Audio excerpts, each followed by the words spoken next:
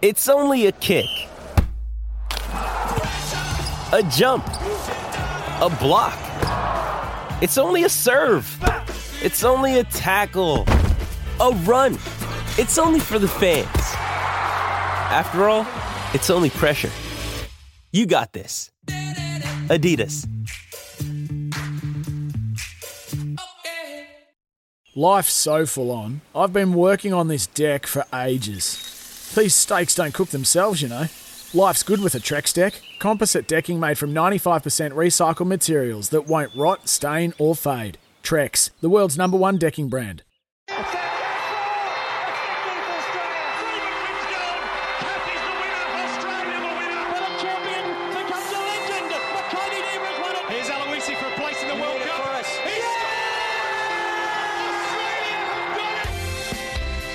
Welcome to This Is Your Sporting Life with Peter Donegan. As always, a pleasure to have your company for another edition of This Is Your Sporting Life for Tobin Brothers Funeral, celebrating lives. And today we celebrate the life of a gentleman who made his mark in football in lots of ways. He was unique throughout 291 games of a magnificent career. His name is Peter Everett, but everybody knows him as Spider. Spider, how you going? Yeah, really good, really good. Great to be able to have a chat and bring back some memories of the footy years, I suppose. Now, we're not sitting in the same studio. I'm in the Melbourne studio. You're on the beautiful Gold Coast, and that is where you are living at the moment. That is where you are making your living, and indeed you're making your living in a radio studio. Yeah, we are. So I do, breakfast radio on the Gold Coast, which is something after footy. Even during footy, I always enjoyed the media. I like the television, but yeah, radio come about. So I thought I'd give breakfast radio a go, and that was 8 years ago, and I'm still here. So it's not too bad at this stage. Now, the last time I saw you, Spide, was out the back of the commentary boxes at Metricon Stadium a couple of years ago, and you were looking very relaxed. It's obviously a very difficult lifestyle up there with the terrible weather that you've got to put up with. Oh, look, I don't think I think most people, and the Gold Coast is kind of a weird, I suppose, suburb in a way because we're half NRL, half AFL, but a lot of expats from South Australia, Tasmania, and Victoria all live up here. So none of us would ever go anywhere south again because the weather, as you say, over the winter months is just perfect. And if you enjoy your golf and your fishing and fill in a little bit of work in between, it is one of those perfect places and great for the kids as well. They're outdoors all the time, so yeah. It's got plenty of benefits to it, and if that's where employment takes you, you've got to pretty much go to it as well. Are you still #1 in your breakfast slot up there, you and AJ? Look, maybe fallen off a couple, but look, it's a 3-horse race up here at the moment against CFM and Hot Tomatoes. So we've gone down a couple, but we're hoping now with AJ we can peg ourselves back up to the first position. I think when you are #1, you kind of can get comfortable. So it's good to be, I suppose, chasing the others. Bit like footy in that regard. You get to #1 and you become the hunted. It's so funny, like you're in radio and you're in television, and so much of it can be brought back to footy. You've got the coach, which is our content director, and you've got the players, which is myself, AJ, and Bridge, and you get scrutinised in every break you do like you do in footy. So much of it is so similar to radio and footy. So that's why I think a lot of sports people actually go into radio or television because there's certain aspects of it that really help and complement each other. Now, Spide, having done breakfast radio at various times over the years, the one thing that I never got used to was the alarm going off at a ridiculous hour in the morning. How are you travelling with that? Yeah, look, I love training in the mornings. I used to always get up, and if we were training, do it first thing in the morning, get it out of the way. So I don't train anymore because I hate training in the afternoons. And, we're up at 3:15. So it is hard. It's just the hardest thing is when you have a function the night before because you're lucky enough to get invited to a couple of openings and this bar or this restaurant's opening, you go to that, have a few beers, get home at 10:30 at night, but the alarm goes off at 3 every morning, so it makes it hard. But a day sleep's one of the best sleeps you can ever have when you're doing brekkie radio. Yeah, it's very decadent, isn't it, when you can get that nap in the afternoon? Oh yeah, that's why you got to do it before school finishes, or else you got the kids running around and you got no hope. Now we'll talk about your kids a little bit later on and the lifestyle that you lead in lots of ways. But you said you used to train early. Did you in fact used to train before you did the breakfast shift at one stage?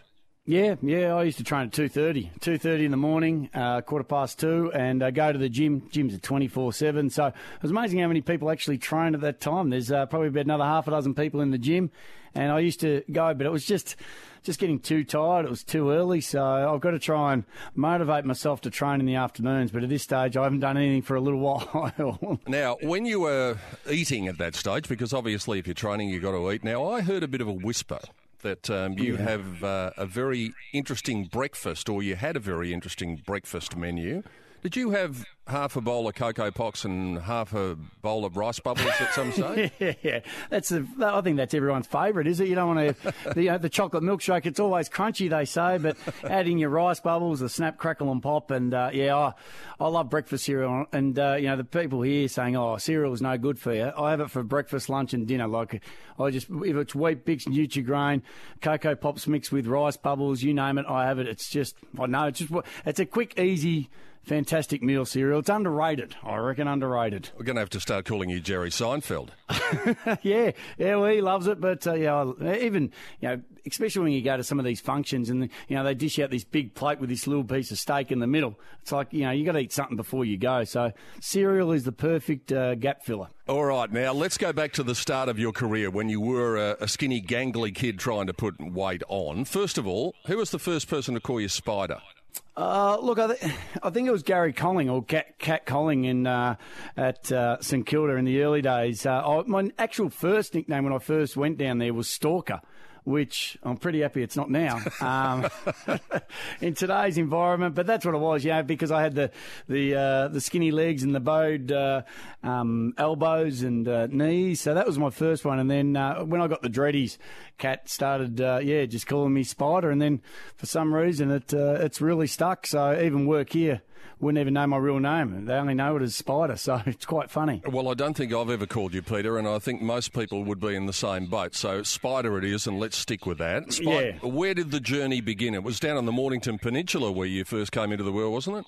Yeah, I moved a fair bit when I was growing up as as a child through Dad's work. So we grew up around Wanturna first in the suburbs of Melbourne, and we were there. Wanturna Footy Club started when we were in the first year. It started in under 9s and under 10s, and then we moved down to Crib Point, which is in the Mornington Peninsula, and pretty much, like every kid those days, you didn't have the opportunities of, basketball or hockey, and everything was AFL. The whole thing was your family packed up every Sunday and went down to junior footy, and you watch the under 9s, the 10s, the 12s, the 14s, and you watch it all the way through. So, played footy down at Crib Point, and then the last year I had a bit of a dispute at Crib Point, so I went to the rival club Hastings and ended up being seen down there and then moving on to St Kilda from there. Did you dabble in cricket at all? Because with your build, with that arm coming over from about 9 feet high, you would have been able to get a fair bit of bounce. Did you bowl at all? No, not at all. I did not. I had no interest in cricket. Standing out in the field for a whole Saturday didn't have any interest in me at all. But, a couple of boys played it. Obviously, that was really just a summer. When we were growing up, that was only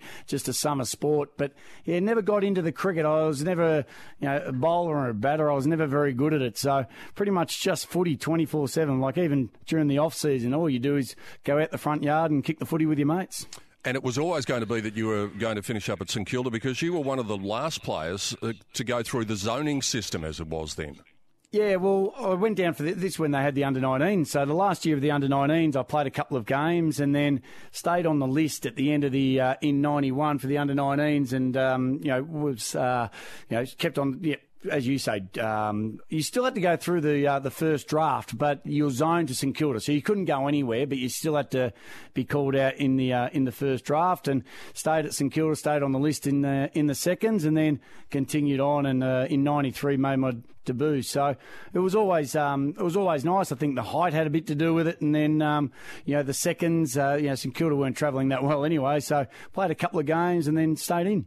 Things are about to turn the corner for the Saints, and we'll talk about that. So it was round 1, 1993, and I think you're a member of that famous club, aren't you? First kick, first goal. Well, I've got to go back to this is going to be sad, the VHS, because I think I say I am, and then I thought I watched a game and I thought I dribbled one along the ground. I said, well, I'm not going to count that one. It wasn't a proper kick. So I do want to go back to the drawing board and actually see it, because I thought I was, and then I saw this bit of a game, but I don't know what part of the game. So I've got to go and watch the full game to find out exactly. But yeah, 93 down at Geelong. So I remember driving down there with my dad and my grandfather, and it was a great moment. I think you'd played in a practice match over in the West before that. Kenny Sheldon was the coach at the time, and you'd gone all right in that practice match, hadn't you? But didn't you get the red eye straight back? Yeah, well, those days, that's what you did. We played in, I think it might have been the Ansett Cup those days, and we played over in Perth. We got beaten, and I kicked 3 goals in the third quarter. And I think, I'm going all right here. But we caught the red eye home, and we went straight back to Moorabbin, and we had to train. So at 5 o'clock in the morning, Kenny Sheldon made us do, it was about an hour and 20 minutes, 4 quarters of sprint work. Oh. So, we had to go up and down the grandstands. We had to run from the centre out to the boundary, straight from the airport. So from the red eye, straight to Moorabbin and training. That was my introduction to pretty much seeing AFL footy. So I was like, hey, hang on, I still kicked 3. I'm going all right. No, you didn't. Everyone's out there. Everyone's training. So that was the start. So you had Kenny, Bomber as he was known, for 1 year. Did that influence your viewpoint on him, the fact that he made you get off the red eye and go to training at 5 o'clock in the morning, or did you get on all right? Yeah, no, I got along with Bomber really well. So still, it's great to see him back at the Saints now, doing a bit in the past players arena, and he does the same for Carlton. But yeah, Bomber, we end up going mid-year to the Australian Institute of Sport and learn a lot up there too with Bomber. So, he invested a lot to it. But as I said, I was only there for the 1 year with him before, Stan got put in. Now, working in radio, you know the need for us to take a break. So we're going to take a break for 2 reasons, Spide. One is to let our great friends advertise on this wonderful program. Yes. And the other thing is so you can get out of the studio and see if you can find a VHS machine so you can work out whether, in fact, it was your second kick in footy. I definitely, that's my main aim. That's what I want to find out. Peter Everett, Spider, is my special guest on This Is Your Sporting Life for Tobin Brothers Funeral, celebrating lives. More with Spide coming up after the break. You're listening to This Is Your Sporting Life with Peter Donegan. The 291-game veteran, Peter Spider Everett, is my guest on This Is Your Sporting Life for Tobin Brothers Funeral, celebrating live. Spide, you said when you got to St Kilda, there wasn't much happening, but things were about to happen because you had the nucleus of a really good team brewing. Yeah, when you look at it now, amazing team really. Stuart Lowe, Nathan Burke, and Robert Harvey, Danny Frawley, Jamie Shanahan, Nicky Wimmer. You can go through. You think about some of those names; they were already there. I was there when Pluggard was there, but then in '95 he went across to the Sydney Swans. But then we had the great draft where we got Ozzie Jones and Tony Brown and Joel Smith. So we had a really good understanding of young blokes and a great nucleus of old guys as well. So it was, if you're looking at footy today, it was a perfect mix of both old and new. And what you also had was a very experienced coach, a very experienced football man in Stan Alves. After Kenny Sheldon was your coach for the first year, Stan came along. How did you get on with him? Yeah, look, Stan was great. Trevor Barker as well was around at the time as well. So Trevor Barker was fantastic. Stan, we had our ups and downs between myself and Stan, and also the players and Stan. But he was very passionate. He knew what he wanted, and he really drove every player really, really hard. And I think he got the most out of most of the players as well. I just think, unfortunately, when the passing of Trevor Barker, who was a good medium between the players and Stan, because Stan was so passionate and so hard that the players really weren't used to that kind of, not the passion, but just the straightness of a coach. And Trevor was very, very good. And then when Trevor passed away, Stan, really took a bit more of the responsibility, but lost a lot of the players, and then unfortunately ended up costing himself. But he did get us to a grand final, which unfortunately we didn't win. But I thought Stan was actually probably ahead of his time when he was coaching us. We'll talk more about that grand final in a minute, but essentially what you're saying, Spider, are you saying that he was a bit too old school for the younger guys? I wouldn't say old school. I just think, yeah, I suppose, because you've got to be able to communicate, and we think communication between players and coaches is so important these days. But it was back then as well. So I think even your Aussie Joneses and your Tony Browns and myself and that, quite young at the time, and Stan was probably a little bit of the old school when things started to slowly change then. What are your memories of Moorabbin and the ground being watered and the animal enclosure and all of those sort of weird and wonderful things that used to go on in that era? Oh, look, I think the best part of Moorabbin was, even if you're playing twos, I never played a senior game there. I was lucky enough to play at Victoria Park, but not at Moorabbin. But, you sit in the change rooms and the seconds, and you'd hear the crowd, and you knew as soon as the crowd went up, Plugger's got the ball. So you're about to have a shower, and you hear the crowd go nuts, and you think, Plugger's got it. And then about 10 minutes later, you hear the crowd go nuts at the other end. So just how the crowd used to follow Tony Lockett to one end to the other. And, just the people that stream in, it was just one of those good old country grounds that, you sit there and you watch local footy these days, and you think, this is what AFL or VFL used to be like, and you just love it. The fans having a crack over the fence, but it's 50-50, and the passion of following a full forward from one end of the ground to the other. It was just a great memory, Moorabbin. Speaking of Moorabbin, a lot of people talk about the training facilities that you had in those days. You probably couldn't quite call them facilities. Even later on, in later years, some of the players spoke about the fact that, well, shall we say, they were a little bit dilapidated. Yeah, they were, and you kind of. In one hand, you're jealous of other clubs that got all the prime stuff. You saw the new clubs of West Coast and Fremantle and that coming in with all the good stuff, and so other clubs like Collingwood who can afford it. But then it still had that history. You had all the names on the lockers. You had all the history in there. You had the smell of what footy was really about. So it was kind of a win-win, because you didn't have all the training facilities, but you still had that old passion of what we love footy for. The trainers, the smell of the oil. As much as it wasn't the best facilities, we still loved it. You spoke about the Ansett Cup, the pre-season competition before, Spide. 96, the Saints win the pre-season cup. Now, it has been a poison chalice over the years at various times, because some teams have won it and then done nothing in the regular season. But by winning that, did you see that something was about to happen, that an era was about to develop at the Saints?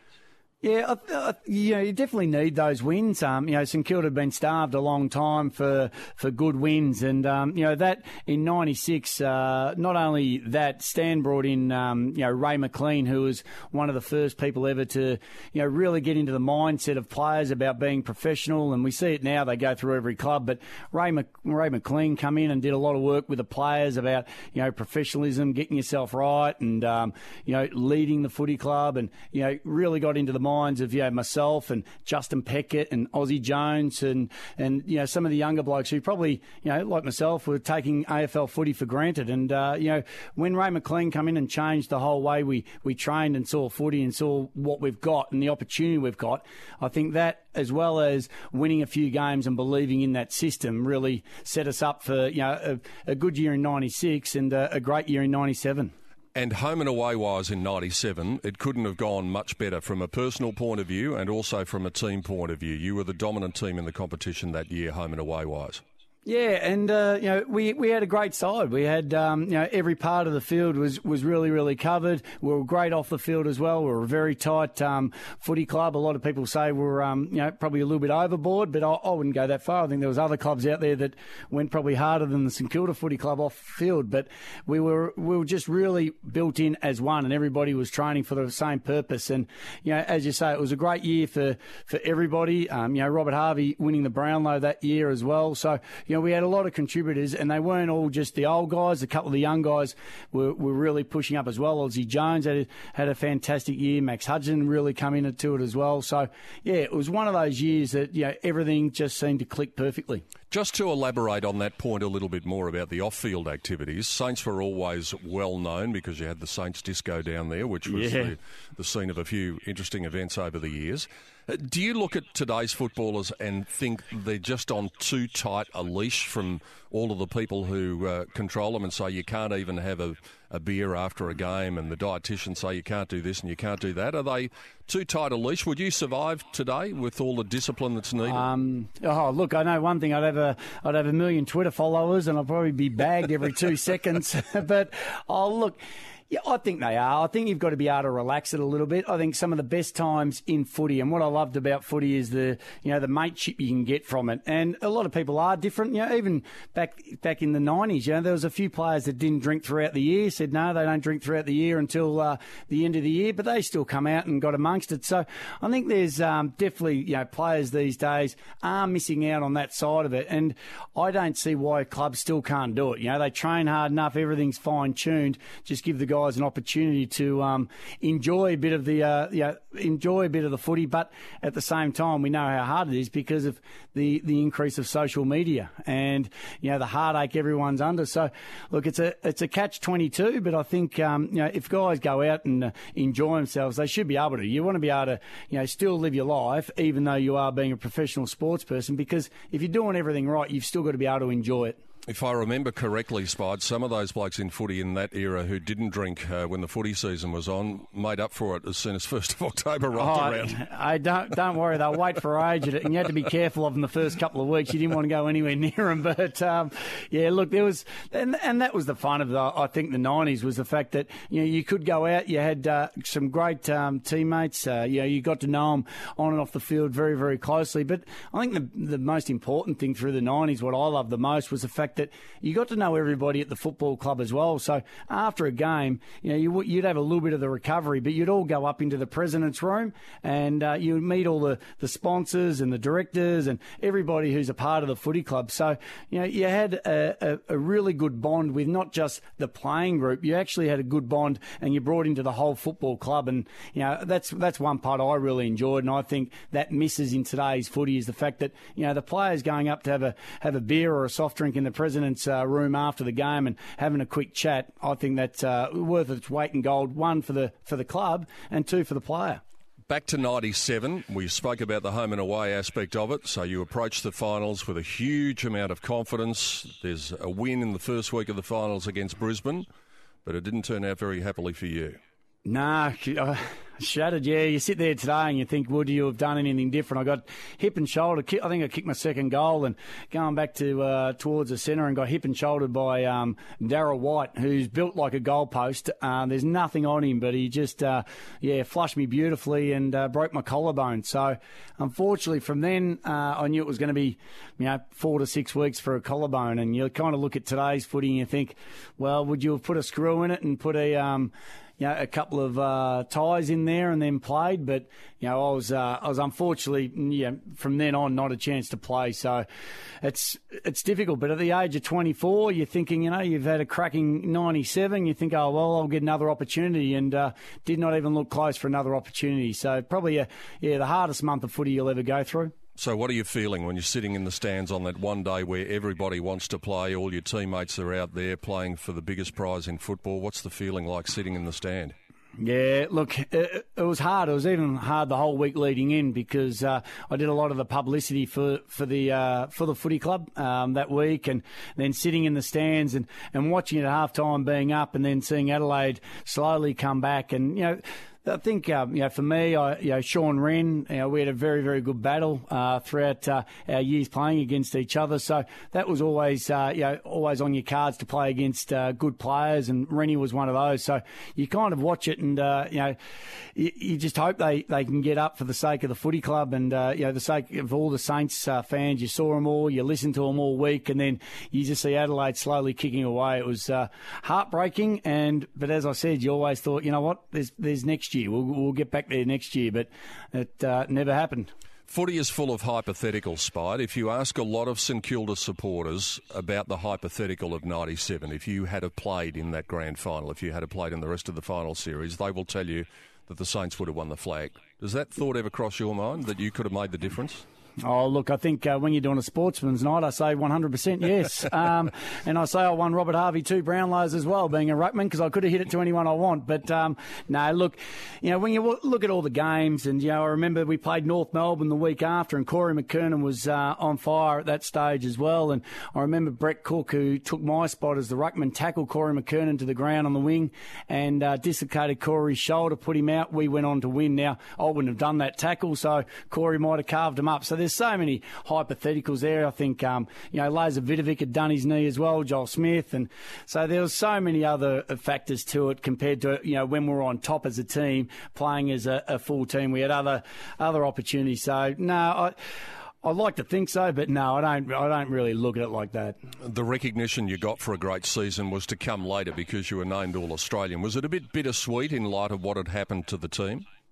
Yeah, but you look back now, and you're really proud of being able to represent Australia. We went over to Ireland the year later, but making an All-Australian as a ruckman, it's just nice to be at the top of the tree when you're looking at the side and you're weighing yourself up against some of the great players. And that was the great thing about even going back a little bit, representing Victoria too, because you're playing alongside a lot of the legends and the Hall of Famers of the AFL. So, bittersweet, but at the same time, very, very proud to be able to say I'm an All-Australian in the AFL. And just finally, on that year, you touched on it, that when you get to a grand final and indeed go on and win premierships, I think the natural inclination is that we're that good, we're going to keep on doing it. We're going to get there again. And it doesn't always work out that way. No.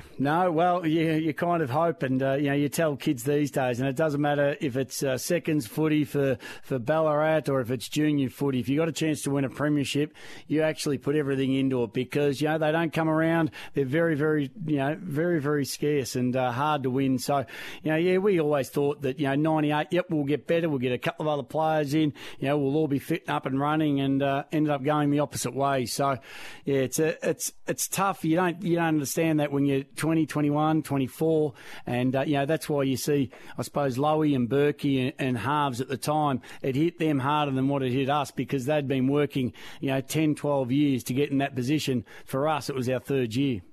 That grand final was one part of the football journey for Spider Everett, and plenty of other parts to talk about, including the trip to Hawthorn, the great success at that football club, and also up to Sydney. Spider is my special guest on This Is Your Sporting Life for Tobin Brothers Funeral, celebrating lives. More coming up after the break. You're listening to This Is Your Sporting Life with Peter Donegan. And what a great pleasure it is to have Spider Everett as my guest on This Is Your Sporting Life for Tobin Brothers Funeral, celebrating lives. Spider, we spoke about the time at St Kilda. One last thing on the time at St Kilda. What do you think when I say the name Scott Chisholm? Yeah. Interesting, because got done for racial vilification against Scotty Chisholm. At that stage, I think it's come a long way. I was in my fourth game was when Nicky Winmar lifted up his jumper at the Victoria Park and pointed to the colour of his skin. So look, it was one of those heat of the moment things. Definitely, what I've learnt from that experience has stayed with me forever. So look, Scotty and myself had the confrontation. We had mediation, which didn't go, and then we had it again, and ended up getting 4 weeks suspension and a $20,000 fine. But the interesting thing was, and I do a lot of travel now throughout Australia, and I went up to the Northern Territory, one of my first trips since I'd retired. I wasn't quite sure how the Indigenous people would be, after I'd been done and had been highly publicised. So I was very, very nervous going up there, but they were fantastic. I've done a lot of work and a lot of travel through the communities now. Spoken to Scotty and his mum and sister up there in the Northern Territory. So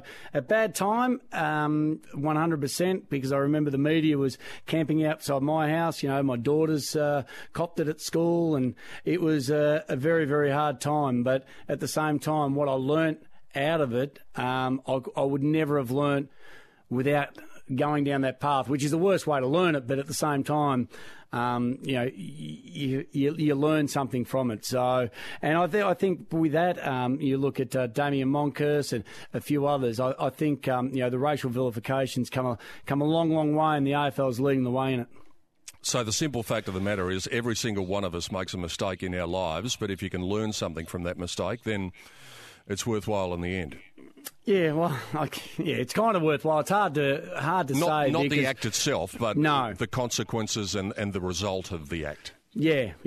So, I definitely learnt, and still we had because we had good friends at the football club at that stage. We still had Gilbert McAdam, Nicky Wimmer. I played with a lot of Indigenous players, and then went to Hawthorn, who have the most in the competition. So it was a tough time, but now I've learned a lot. At the end of 2004, things got a little strained. How did your time at St Kilda finish? Was it a little acrimonious? Look, it was. I didn't see eye to eye that well with Grant Thomas. I don't think somebody can be a CEO of a footy club and a coach and a captain and try and do the whole thing. So I wasn't the best mates with Grant Thomas. But at the same time, I don't fully blame him for me leaving. I was at that stage where I thought that there was a perception out there, rightly or wrongly, that one that I didn't agree with. That I was a bit of a rat bag and didn't really dedicate myself to footy. When I trained every morning at 6:30 in the morning with all the directors and did a lot of extra training to get myself right. And I was never late to a meeting and never missed training, and I've never had a day off. So I thought the perception out there wasn't right, and I thought to try and change that perception at St Kilda for some reason was going to be a lot harder than making a new start somewhere else. So we decided that we'll go to Hawthorn. We had a meeting with Collingwood, which I was signed up and ready to go, but Grant Thomas wouldn't do the negotiations with Collingwood, so ended up at Hawthorn. So, and I think even though I'd signed with Hawthorn, and one of the toughest nights I've ever had was to go back to St Kilda in the start of December when you've been a month at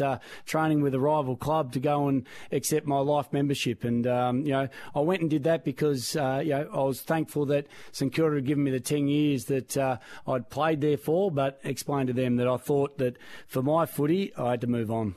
And you knuckled down when you went to Hawthorn as well, because you did have a big media presence at that stage. You were on the footy show a fair bit, and I think you scaled back those commitments to concentrate on your footy, didn't you? Yeah, scaled back a lot of it and, just really focused on the footy. And that was a part of it when you talk to, Ian Dicker and Peter Swab at the time. So the idea was to show people, footy does actually mean something to me. I'm not here just to make up the numbers. So, I scaled back a lot of the media commitments. Didn't give it all out, but just said, you know what, let's scale it back. Let's concentrate on footy, play good footy, and the rest will come. From a team perspective, it didn't quite work out at Hawthorn because they were building towards something. But again, could you see that happening? Peter Schwab was your first coach, and then you had Clarko, and we know what a legend he's become. Could you see the signs there that success was just around the corner? Yeah, I remember ringing Clarko, and Swabby was great as well. And then I rang Clarko just before he started and said, the boys are catching up for a barbecue on Sunday before the Monday training. Do you want to drop around and see him? And he said, no. He goes, I'll see you on Monday because you know where you stand on Monday. He wants to hit you between the eyes. And so he come in with a plan, and obviously that plan is, as we say, he's one of the best in the competition when it goes on to win 4 premierships. And, we knew that he wanted to get rid of a couple of the older blokes. But saying that, I still believe that if I had, I end up going to Sydney, but if I suppose followed the Clarko way, where a few of us, myself and Johnny Hay and a couple of others, had different thoughts that we didn't, and we ended up on the scrap heap or somewhere else, and guys went on to play premierships. So that was our fault, not believing in what Clarko had. Did that disappoint you, the way it all ended at Hawthorn after what had happened at St Kilda? Because, after all, you had won All-Australian honours. Yeah, it was. I think you always want to leave somewhere on a good note. And, unfortunately, the taste of when I left Hawthorn wasn't great. So, the people in charge then and myself, not seeing, eye to eye, and, a couple of players, and then getting kicked out of the leadership group. And you kind of sit there and, to fairness, the hardest thing was I tried to leave that little bit earlier when I felt things were going a little bit pear-shaped, and Clarko had his grand plan, which was fine. So I tried to get out to Sydney that year later because I knew Jason Ball had retired in 2005, and Sydney were going all right. So I thought, okay, if I can get to Sydney in 2006, have a couple of years up there, Jason Ball, they need a ruckman, it'll work perfect. And then when they didn't do the trade. It's not like the NRL. The AFL, if a player wants to go, and you see it these days, if a player wants to go, you're better off letting him go because every other player looks and says, you don't even want to be here. So even though you're still going to go out there and give your best each and every weekend, they still have that thought that you don't want to be here, like Gary Ablett with the last year of the Gold Coast Suns. So it was kind of a situation like that. And when you get kicked out of the leadership group and then you get injured, and when you're injured, you're really not with the playing group as it is. It was one of the toughest years in footy for me. So a decade on, Spide, you go to Sydney, a decade on from the grand final appearance by the Saints, and they'd played in the last two grand finals. They'd won the premiership in 2005. You've got to have in the back of your mind thinking, I've got a crack at this. I've got a real chance. I might finally get over the line here. Yeah, and that was the idea. You always want to try and win a premiership, and Sydney are very, very good at bringing a couple of players in a year that can really tip them, to get them to the end of September into a grand final. I was hoping that was my chance, and we played throughout the year and went okay and consistently won some games and got into the finals. But again, it wasn't to be. But going to the Sydney Footy Club just taught me a lot about football and a lot about a club. It was mind-blowing how well a football club can run compared to, even Hawthorn in the day when I was there. It's probably a little bit different now, and St Kilda, because, Sydney were just a well-oiled machine, and they were so far advanced than the other clubs I'd come from. Just finally, on your playing days, when it all came to an end at Sydney after 39 games, so you stop on 291, you've got a couple of bests and fairest, you've got 3 All-Australian honours, ups and downs along the way. Did it seem like it finished just like that, just in the blink of an eye when you got to the end, that it was all over so quickly? Oh, yeah, 100%. 100%. I remember I went into Roosy's office and he said, what do you want to do? And he goes, do you want to go on or do you want to retire? And I said, I don't know. And he goes, well, there's your answer. He goes, because if you're not 100%, he goes, it's never going to work. So he kind of that was the decision. But then you walk away, and I think most players kind of notice it, is that you wake up on the Monday morning after you're retired, and you get up and you set the alarm and you get ready to go somewhere and you got nowhere to go. It's like, what do? I've got nothing. My whole life's been planned out for the last 16 years with times to be here and do this and do that, and there's nothing there. So suddenly you think, wow, that was quick. Now what do I do? So, yeah, it's a shock. A shock at the same time as a real good reality check when you wake up that first day after retirement. Well, it might have seemed as though there was nothing to do, but your life has turned out to be anything but. And when we come back in our final segment, we'll talk about some of the things that Spider is up to at the moment. We've already touched on the radio. There's a whole lot more. Spider Everett is my guest on This Is Your Sporting Life for Tobin Brothers Funeral, celebrating lives. And we'll be back to wrap things up with Spider after the break. You're listening to This Is Your Sporting Life with Peter Donegan. And here we are, all so quickly at our final segment. It's a bit like playing football. It arrives before you know it, our final segment with Spider Everett. Spide, you're not the only Everett to play at the top level. What about Andreas? Yeah, Skinny, my brother. Look, I'm really proud. It's very hard to come off the back, and I've spoken about Gary Ablett a couple of times, but for Gary Ablett to be able to do what he does, and then my brother to come in and make his own stance in the game was great. Went to a couple of clubs and ended up finishing up in Carlton. But look, I think I went and checked it out the other day. I think it's top 12 or 15 brothers that have played the most games. So between us, it was just great to be able to see him kick on from he's 15 years younger than me, so we played the one game against each other, which was fantastic. And how was that? What was that experience like? I can just remember once he tackled me in front of goal, and it should have been holding the ball for sure, and I looked at the umpire and I said, please don't give it to him, no. And the umpire said, no, I'll ball it up, and then so that was good. And then I was chasing him down the wing, and he looked at me and just laughed and sprinted off. I had absolutely no hope of catching him. So, yeah, some good memories against the one game I played against him. If that was hard for your brother, carrying the famous name that you had created in the game, maybe your son might have a similar thing in time to come. Does he show any aptitude for the game? Yeah, he does. He's playing at Southport Sharks under 12s at the moment. He's quite funny. He's got the skill. He knows how to kick and handball and know how to find the footy. But he's like me. He doesn't go too hard and he doesn't run too hard at this stage. So I'm just letting him go and see how he goes. But he loves his footy and he loves the Saints. So he's already booked in for father and son, he reckons. What about your daughters? Because things are different now, because there is a pathway for girls if they want to go and play football at a pretty high level. You've got 3 of them. Do they show any interest in playing the game? Caitlin, no, she's 24. She's too busy going to festivals these days, and but her boyfriend plays. But my 16-year-old Anae, she's a rep basketballer, and I wish I was in Melbourne because I'll get her training down at the Saints. But I'm going to actually introduce her down to the Saints, and hopefully she can get in the women's competition because she's only 16, a couple of years away. When the Saints come in, she'll be 18 and primed for it. So she's looking at getting into it. She's 6'1", so she's a big unit, and she's got a bit of arrogance about her. So she could be actually perfect for it. Just got to get her down to training. You can't have a 24-year-old daughter, Spot. You're not old enough. I know. Caitlin, I had her when I was 19. I used to tie a helium balloon to her, talking about Moorabbin, and she used to walk around the Moorabbin nightclub, and then I'd see where she is, just from the helium balloon. She loves it, Caitlin. Well, there used to be a few uses for the helium balloons in those days. Remember when everyone used to let the helium balloon go and all of a sudden you started speaking like the Chipmunks? Yeah. Good for karaoke. Now, finally, tell us something about, for those people who don't know, the Great Australian Doorstep. What's that? Oh, look, I do a travel show. When I finished footy, I started filming a travel show. Just wanted to show people how they can travel around Australia with the kids and get out there in the caravan and see some of our great country. So we film it and we put it on 7/2 on Saturdays. And outside of that, from there I do some motorhome tours now. So we do motorhome tours where we take other people along and we go Melbourne to Darwin, Queenstown to Auckland as well. And we just launched some motorhome tours in the US. So we pretty much started to get into the motorhome industry off the back of, travelling so much ourselves. I love motorhoming. I reckon everyone should get out there and do it because if you're flying everywhere, you miss all the great spots. Drive there and see everything. And one last thing about footy, Spide.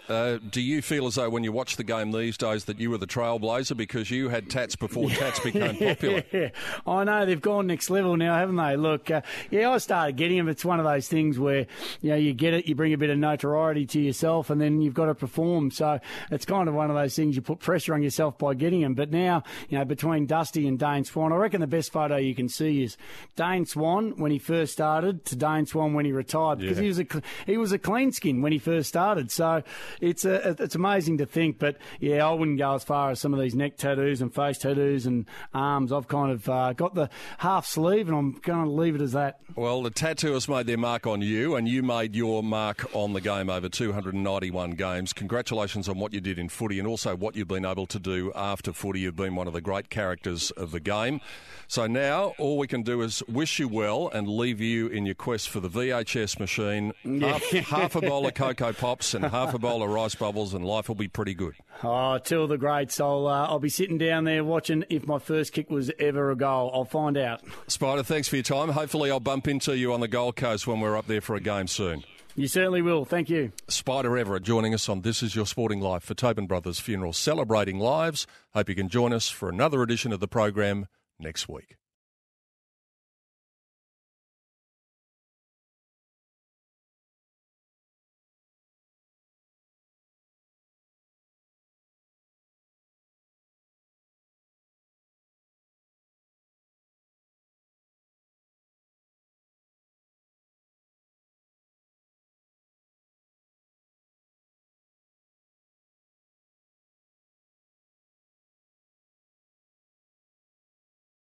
Want to witness the world's biggest football game? Head to iCanWin.com.au, predict Australia's score with a crystal ball, and it could be you and a friend at the FIFA World Cup Qatar 2022 semi-finals, all thanks to McDonald's. Maccas, together and loving it. TNCs apply.